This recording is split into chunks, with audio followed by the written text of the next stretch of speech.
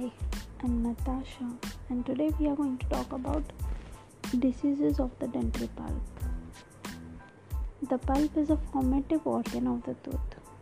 It builds primary dentin during the development of the tooth, secondary dentin after tooth eruption, and reparative dentin in response to stimulus as long as odontoblast remain intact. Now we'll talk about the causes of pulp disease. There are mainly three causes: physical, chemical, and bacterial. Let's go in details. Physical causes. Physical cause include mechanical or thermal injury. Mechanical injuries are usually due to either trauma or pathological wear of teeth. Trauma. Traumatic injury may or may not be accompanied by fracture of the crown or root. Trauma is less frequently the cause of pulp injury in adults than in children. Traumatic injury of the pulp may be due to the following reasons. Number 1. Violent blow of the tooth during fight, sports, automobile accident or household accident. Number 2. Habits such as opening bobby pin with teeth and nail biting that may also cause pulpal injury. Pathological wear. The pulp may also become exposed or nearly exposed by pathological wear of the teeth from either of the following: adhesion, abrasion, bruxism, abstraction. If secondary dentin is not deposited rapidly enough, occlusal trauma may also injure the pulp because of repeated irritation to the neurovascular bundles of the periradicular area. In addition, certain dental procedures occasionally injure the pulp. Some are avoidable, others are not. The iatrogenic causes of dental injuries include the following. Number 1. Accidental exposure of the pulp during excavation of the carious tooth structure. Number 2. Too rapid movement of the teeth during orthodontic treatment. Number 3. Rapid separation of teeth by means of mechanical separator. Number 4. The use of pins for mechanical retention of amalgam or other restorations. We have seen trauma and pathological injuries in mechanical injuries. Now we go to cracked tooth syndrome. Complete fracture through the body of the tooth may cause pain of apparently idiopathic origin. This is referred to as cracked tooth syndrome. Number 4. Parodontologia. The list of physical causes of pulp injury would not be complete without a consideration of high altitude changes on the pulp. Parodontologia, also known as aerodontologia, denotes toothache occurring at low atmospheric pressure experienced during flights or during a test run in a decompression chamber. Parodontologia has generally been observed in altitudes above 5,000 feet, but it is more likely to occur at 10,000 feet or above. Clinical note: a tooth with irreversible pulpitis can be symptomless at ground level, but it may cause pain at high altitudes because of reduced pressure. Here we complete mechanical injuries, and now let's go to the thermal injuries.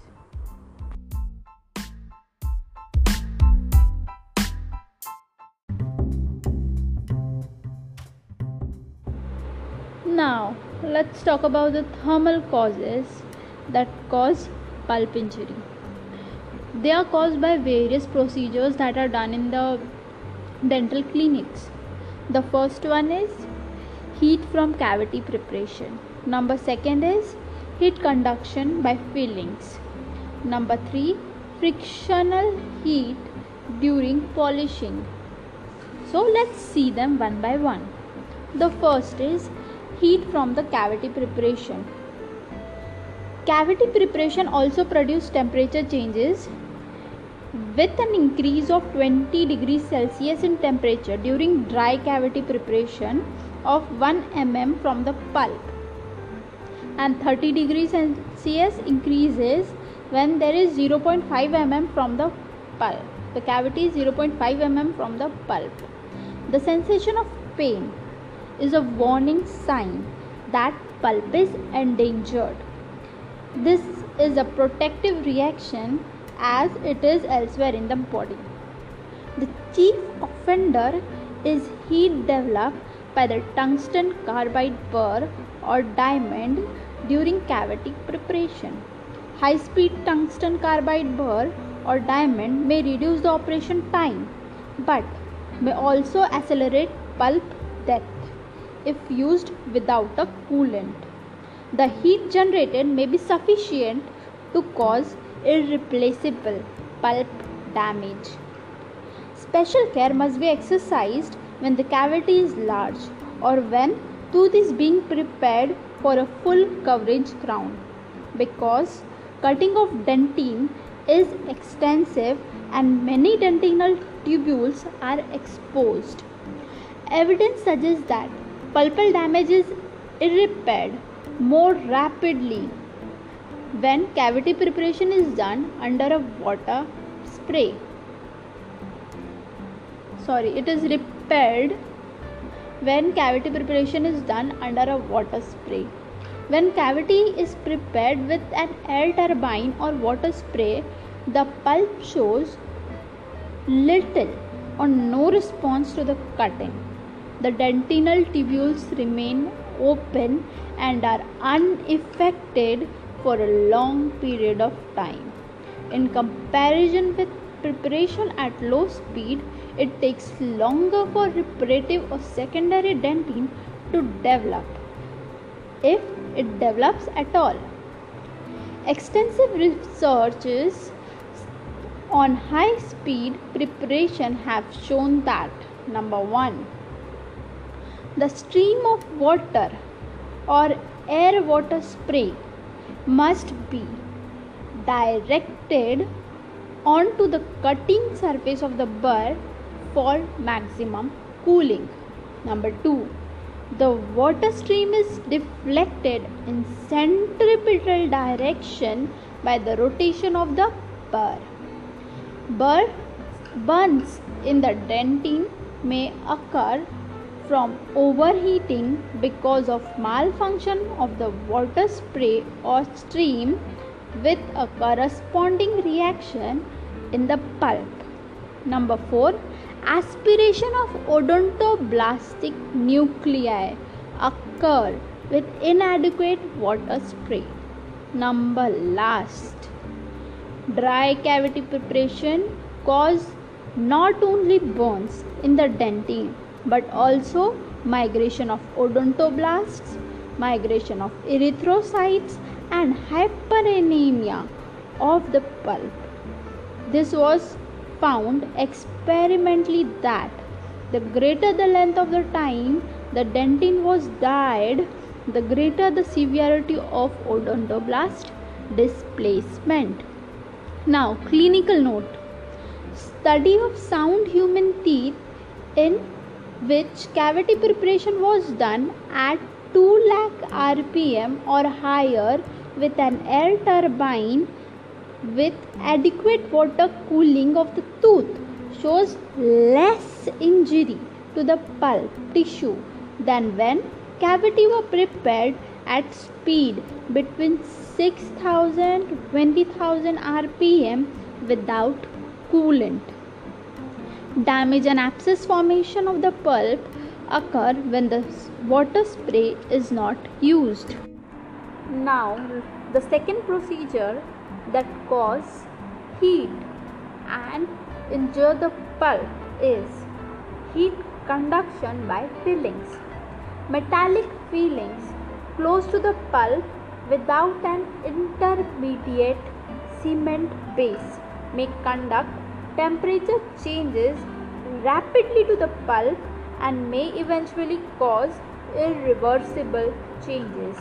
Sudden changes in the temperature from foodstuffs such as eating ice cream, drinking coffee, or chewing ice cubes may also contribute to the pulp injury. Clinical note: remaining dentine thickness under the restoration is the key factor which would determine whether the pulp changes would be reversible or irreversible in nature. Now, the third procedure that causes thermal injury is frictional heat during polishing. Enough heat may also be generated during polishing of a filling or during setting of the cement to cause at least a transient pulp injury. These injuries are usually repairable. Clinical note: the pulp responds to hot and cold stimuli that are perceived only as pain. Number 2. Heat at temperature between 60 degree Fahrenheit, that is 16 degrees Celsius, and 130 degree Fahrenheit, that is 55 degrees Celsius, when applied direct to an intact tooth surface is usually well tolerated by the pulp, but foodstuffs and beverages above and below these temperatures can be endured also. Now see the chemical causes of pulp injury. Chemical causes of pulp injury are probably less common. The key factor which determines the pulp reaction to a restorative feeling material as follows. Number 1. Acidity, pH of the material. Number 2. Heat generated during the setting reaction. Number 3. Remaining dentine thickness. Number 4. Poor marginal adaptation of the material which might contribute to the bacterial leakage. Fillings of the silver amalgam or composites may produce some pulpal reaction when they are inserted in a cavity with very less RDT, that is remaining dentine thickness. The deeper the cavity, the greater the damage caused, but in most cases the pulp recovers from these injuries. Clinical note: the long-term prognosis of a restorative feeling would be determined by its ability to inhibit microleakage or pulpal bacterial contamination. Now let's go to the bacterial causes of pulp injury.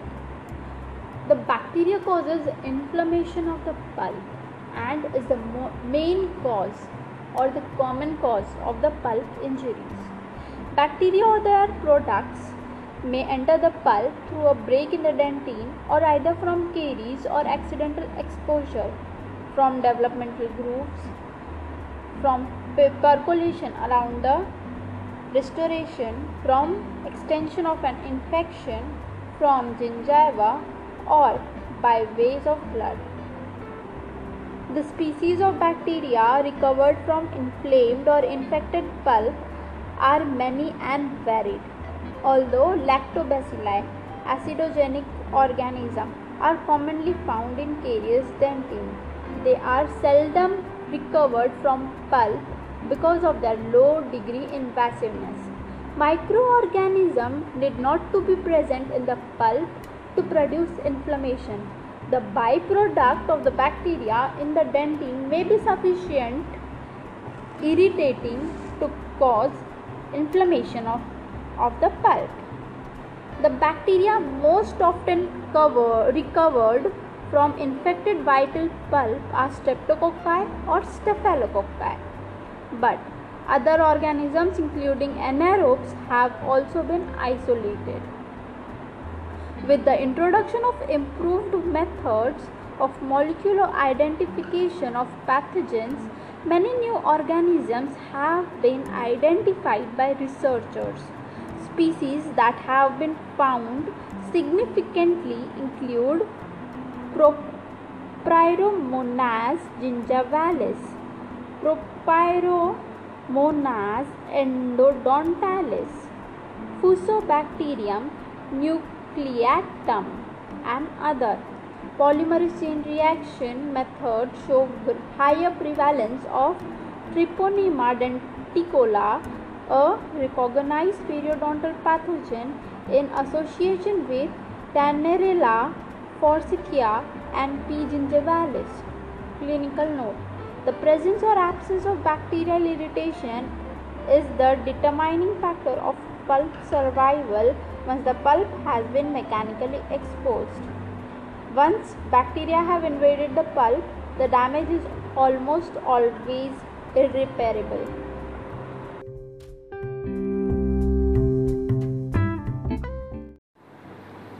Let's see the reaction of the pulp to the bacterial invasion. Once the pulp is exposed by caries or trauma, it is considered infected because microorganisms gain access to it almost immediately. The invading bacteria, however, may be confined entirely to the small area of the pulp exposure. At first, the infection is localized to a small area of the pulp. Just an infection following a scratch of the arm is localized. Although the coronal area of the pulp may be involved by a mild or even severe infective process, the body and apical portion of the pulp may remain normal. The reaction of the pulp in the involved area is an inflammatory response. Polymorphonuclear leukocytes reach the area and further disseminate the bacteria deeper into the pulp is prevented. Because some microorganisms enter the dentinal tubules, they may gain a foothold that is difficult to dislodge. In this respect, injury of the pulp and injury of the arm or some other part of the body differ. In the latter, microorganisms are more readily reached to the tissue defense. The reaction in the inflamed pulp also differs from that in an inflamed arm or other organ, in that little or no room is provided during the inflammatory state for swelling of the pulp, because the pulp is entirely enclosed in a hard, unyielding dentinal walls, except at the apical foramen. If the inflammatory process is severe, it will extend deeper into the pulp and all the symptoms of the acute reaction will be manifested. Considerable inflammatory exudate accumulate and cause pain from the pressure on the nerve endings. Area of necrosis develop owing to the disturbance in the nutritional supply. Many of the polymorpholeukocytes die from pus formation and pus forms. Further irritation in the nerve cells. Further irritating the nerve cells. If the process is less severe, lymphocytes and plasma cells will replace the polymorphonuclear leukocytes in number, and the inflammatory reaction may be confined to the surface of the pulp. Such a chronic inflammatory state may be localized for a long time unless the microorganism penetrate deeper into the pulp and cause an acute reaction manifested by a clinical flare-up. On the other hand, the chronic process may continue until most of or all of the pulp is involved, ultimately leading to its death. In the course of this development, the organisms may be killed, but are more commonly they survive. In the course of development,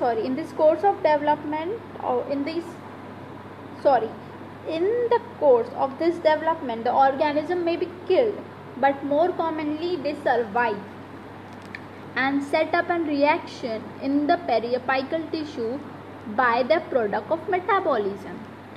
During the inflammatory reaction, tissue pressure is increased. Stasis occur with resulting necrosis of the pulp. In some cases, the necrotic but sterile pulp tissue cause no symptoms but remain quiescent for years. The situation is an expectation because in most cases the microorganisms survive and if virulent multiply rapidly and reach the periapical tissue where they continue the destruction and produce an acute alveolar abscess.